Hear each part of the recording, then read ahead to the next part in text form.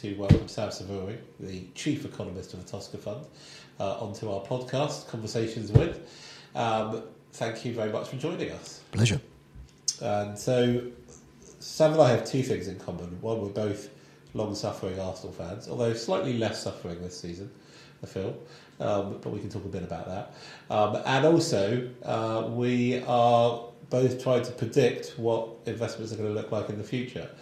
So those two topics, I think, are probably going to cover most of what we're going to talk about today. But maybe just briefly, if you wouldn't mind, Sam, just potted history of how you got into the job that you're in and why you support Arsenal. Well, I support Arsenal because I grew up in North London, just on the doorstep of Highbury. I went to Holloway School, Cheltenham Park School. You can't get much closer to Arsenal than going to Holloway School. I was lucky enough. I went to university. I was even more lucky that I found economics. I enjoyed it so much I wanted to teach it or lecture it. And one day I was giving a lecture, and one of the students asked me where I'd applied what I was lecturing, and I hadn't applied it. So in 1991, I opted to spend a few years in what we now know as a city, and have never left. That's 32 years ago. And I've spent the last 15 years at Tosca Fund, having spent the first 14, 15 years in investment banks. So it's a big difference between investment banks where you pontificate but don't invest, and an asset management firm where it's not only a case of applying what you're doing, but with often your own money, or invariably your own money. And we are big in real estate in the UK. Anyone who's familiar with Regis or RWG knows that we have a significant shareholding. We own many hundreds of millions of pounds of properties across the UK. We own Southend Airport. Congratulations. Which we bought before lockdown, and we still think is a very good asset. So this is actually, really? I've got skin in the game. Yeah, so that's what we like on this podcast, of real people, real investments. Obviously on everybody's mind, the two things are, should Arsenal have won the title? And, where's the economy going? In some ways, for me, the two things are linked, because obviously at the beginning of the season, had you said we'd come second, I'd have snapped your hand off. But funnily enough, that's the thing about predictions and hope, right, is that you change the goalposts as you move along. So considering that the economy was meant to go in recession and didn't, which actually is something that I believe you predicted, what does the future hold for both club and country? Well, for club, as you say, it's about expectation management. And finishing second to a club that spends much more money isn't a great embarrassment. Having been so close to winning it is disappointing. Second season running that we've tailed off. But the important thing is that you mentioned the season. And in May of 2022, the Bank of England, in its estimation, said that we'd have the longest, deepest recession in modern time. And what I said at the time was, recessions don't simply materialise out of nowhere. They have to be triggered by something, and it's either a collapse in the labour market, the property markets, either resi or commercial, or a big crisis in what we know is sort of financial sector, so banks, insurance, pension funds. And let's be honest, there was nothing wrong with the labour market last year. In fact, it's been flying. Vacancies have never been higher. Property market, you've never had a time when more Britons have actually owned their homes outright or had mortgages that have been fixed rate. And banks have never been better capitalised. And yet last year, if you think about the UK last year, nothing that could have gone wrong, or everything that could have gone wrong went wrong. You had the unlocking of the economy, which created its own inflation. You had the war in Ukraine, which created inflation. You had a political crisis that seemed to last forever. You had the Bank of England projecting that we'd have a recession, and also because it was late to raise interest rates, almost fueling recession fears, because it was pushing rates up at a steepness that really, had it begun earlier, wouldn't have been necessary.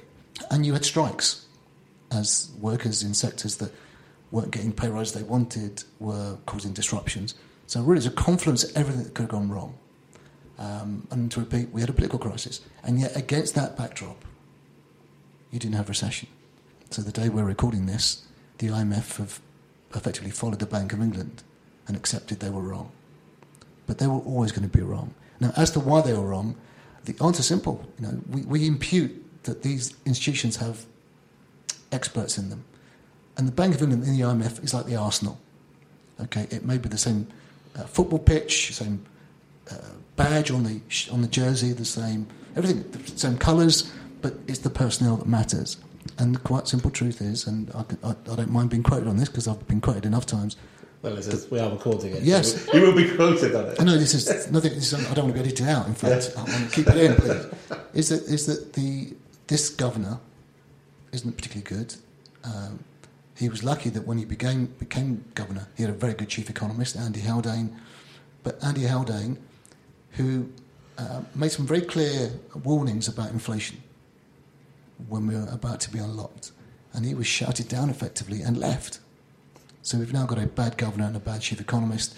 The governor before, Mark Carney, wasn't particularly good either.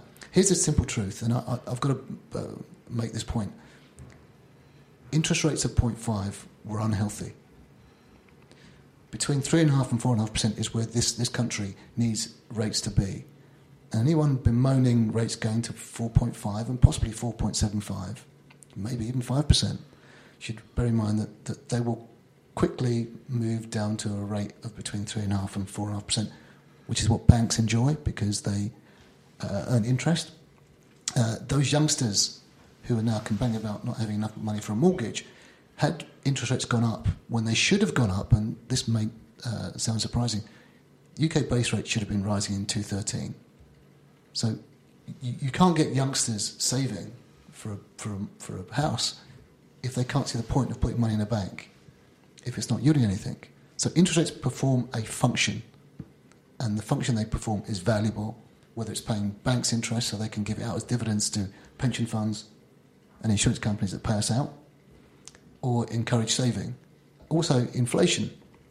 Inflation will move down sharply, but it will never get back to the range of 1% to 3% because the demands we put upon us in terms of ESG and CSR, all these sort of three-letter acronyms, the fact that we don't want fast fashion anymore, we don't want to have carbon footprints, we don't want to have factories in parts of the world that don't treat their workers very well, that's inflationary.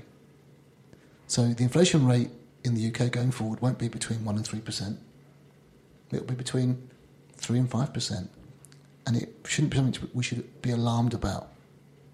Okay, so base rate between 3.5% and 4.5%, inflation between 3% and 5%. Get used to it. Absolutely, and it's interesting because you're almost advocating. The past 10 years have been you get drunk on cheap money, easy access to credit and capital, and so things are easy. But it's almost like the introduction of, shall we say it, financial fair play rules that might re-level the playing field. Which we wish Man City would follow, but they don't. We are obviously we're subject to a full investigation, but it's a bribery. You do have to, in reality. I mean, it's take your medicine time, right? Yeah. We have managed to keep inflation unnaturally low, interest rates extremely unnaturally low. Yeah, and that's actually going to come back now and bite us. Or I wouldn't go. That's a bit too strong. The idea that we've got to basically there's a sort of a reckoning is somewhat dramatic. To repeat, in 2008, the economy needed dramatic remedial help. Yeah. Putting rates at 0.5 saved us, and it was important that they stayed there for 2009, 2010, 2011. Possibly 2012, but by 2013 they weren't necessary anymore, and they were causing more trouble than they were delivering pleasure from. They were discouraging saving. They were also, funny enough, on the flip side, 14 years. It's 14 years that we had zero interest rates, and by zero I'm talking about between 0.1 and 0.75. It meant that in that 14-year period, there were 20 million homes in England that are in the private sector. 20 million homes in England. 10 million of them do not have a mortgage. That's unprecedented. And so the transmission from a rising base rate to making us poorer is broken in some ways by the fact that 10 million homes don't have a mortgage. Lest we forget, when COVID struck the West, and it wasn't simply the UK, but the US and Europe, we wanted to basically cushion our households from being locked down. So we committed to paying furlough and giving businesses bounce-back loans. Now, in total, not my numbers, and by the way, the 10 million homes that are unmortgaged, they're not my numbers, they're Bank of England numbers.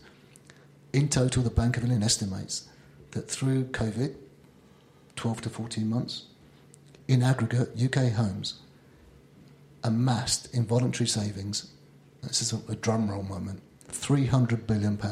Wow. Unprecedented. We're talking about a quantum of money that is, even to an economist, is mind-boggling. And what you shouldn't have done during lockdown is both give money through what is known as a fiscal channel, here's some money, and also cut interest rates. We couldn't spend. And so it's a yin and yang. We should have had a much better management of the economy. Because we didn't, Andy Haldane said we need basically to prepare for a huge unlocking bonanza of spending. And because lockdown caused supply disruptions, the people who used to work in hotels and airports had gone to work somewhere else. So when we were unlocked, the things we wanted to buy were in short supply. So we had lots of money, again, not my observation, the Bank of England's, and insufficient things to buy on. That's what inflation is the consequence of. The reason that we're not buying as much food from grocery stores isn't because the cost of food is going up sharply and we're starving ourselves. It's because, look around you, we've begun to embrace delivery of restaurant quality food to our doors. And that's food that's not being bought from supermarkets. So it appears optically that poor old Sainsbury and Tesco and Asda are not selling so much food because we're all impoverished. I'm not being insensitive to the reality. It's simply that the optics are wrong. What is going on in Europe? It's very unpleasant. Whether it's Poland or Hungary, there are issues that are going to materialise quite soon. Particularly Viktor Orban in Hungary. He is in the European Union. He has a central bank that has interest rates. We're alarmed by interest rates in the UK at 4.5%. And to repeat, 4.5% is the upper ceiling of what we're going to see going forward. In Hungary, they're 13%, 1.3, and Viktor Orban wants them to go down. Meanwhile, the ECB, as much as I can malign the Bank of England, the ECB, which is effectively the Eurozone's central bank, they're also late in raising interest rates. And they're now chasing their tail, which means if you're Hungary or Poland or Romania or the Czech Republic, you've got to follow what the ECB does. And they won't. What's the point? The point is that for the UK, what it means essentially is that the 500,000 Europeans who haven't come back to the UK after COVID, and again, no one knows for sure because these numbers are up in the air, but it's estimated that between 1 and 1.2 million Europeans who have settlement status in the UK, when their jobs were soft closed, they left, went back home. Why stay in the UK paying rent when you can go home and almost certainly take furlough with you? Half of them haven't come back. And as the problems in Europe intensify and worsen, they'll come back. Because two things you can say about the UK. One is that the labour market is on fire.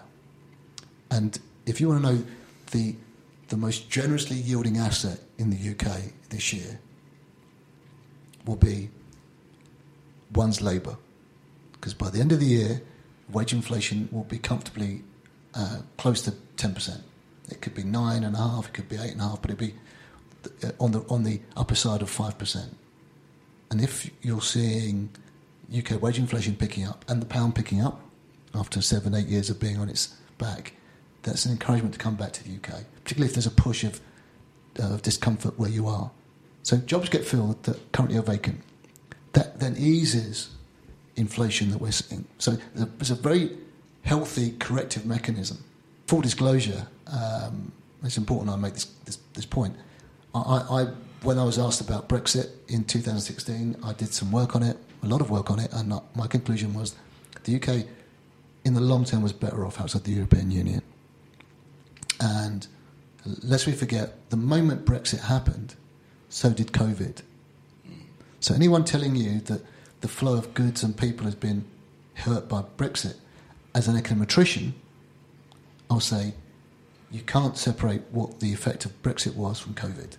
So far as inflation is concerned, a lot of commentary has said all the inflation we're seeing is because of Brexit. Well, you go, well, how about Ukraine and COVID? So these are, you're conflating, there are three things: COVID, Brexit and Ukraine. And we'll never be able to figure out how to unstitch all three. Let's look forward a bit, because obviously everybody loves a bit of crystal ball gazing. What should Britain be doing with this news? You know, in an environment where the pound's going to improve, Labour's coming back. You know, what as an investor out there, you know, where should I be putting my money? Is it in a holding midfielder? Is it in a, you know, central defender? Where do we need to strengthen our investment? We call it Kane, right? Not after Harry. I hasten to add. CANE, Central and Northern England. Okay, incredibly rich in all the industries that are going to grow. Central and Northern England is wonderfully positioned for logistics, which has had a huge spurt because of COVID, and that spurt won't reverse. So if you want to have a warehouse or a network of warehouses, you don't have them. There's no slight on Scotland or Wales or the southwest or even London. You have them in the part of the country which gives you 360 degrees radial connectivity, and that's Central and Northern England. There's going to, because of COVID and Ukraine, and because of supply security issues, and because of ESG and CSR, the UK, having for decades seen manufacturing decline, will have a manufacturing renaissance, particularly in green energy, manufacturing, and car making. And again, car making networks tend to be concentrated in the centre of England. Scotland and Wales and London don't have car making plants. Thirdly, you've got education. The fastest growing industry in the UK over recent years has been universities, which are incredibly real estate intensive and labour intensive. So what that means is that if you've got a pound to invest in the UK and you've got an option of every sort of piece of space, I'm not dismissing Scotland and Wales and London, but I'm saying that if you want to sweat your wealth, Central and Northern England. The powers are shifting, aren't they? I mean, they have been for a number of years, in terms of, you know, Russia, China, what's going on in emerging economies. I suppose the biggest, the bogeyman on the horizon this week is of course artificial intelligence. Now, how do you see that potentially impacting jobs and lives and people? And one thing about industrialisation is it doesn't kill jobs, and that's been proven because we've been through different episodes of industrialisation. It's just changing the nature of jobs. Because if you're writing AI code, because it doesn't write itself, then you're doing quite well out of this. And also, the thing about AI is that it's not difficult to game it. Someone who can write a coding to create artificial intelligence knows how to basically corrupt it. So if AI is picking up signals that then create behavioural shifts, you can then create false flares. If you are going to use AI to make your investment decisions, be prepared to lose your money. Because someone will game it. But it's fashionable. It is fashionable, and I think that we're seeing the early signs of what you're talking about in terms of things like the things we've not seen before, like the run on Silicon Valley Bank, Credit Suisse, right? These things. We're conflating things here. Those were Credit Suisse was a specific event in Switzerland. Yeah.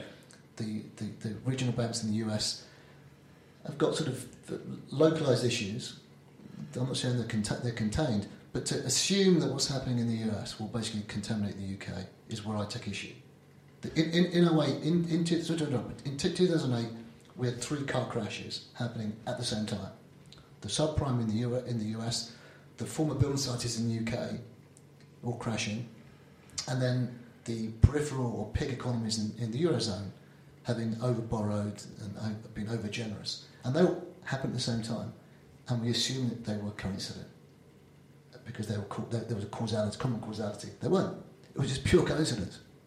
No common causality. This time round, what's happening in the US should not be read through to the UK. I suppose what the point I was making is possibly slightly different in terms of the pace at which the run on the bank happens today is because of our communications networks, because of, so you talk about false flags. I'm not necessarily saying there was a false flag involved in Silicon Valley, but what it does show is that actually the pace of that contagion could happen a lot quicker. Well, I'd say that if you look at the history of bank runs, their speed hasn't accelerated because the word of mouth is actually quite quick and it's geometric. And bank runs have been happening since time immemorial because banking, let's be honest, banking is a fiction. You heard it here first. No, banking is leverage.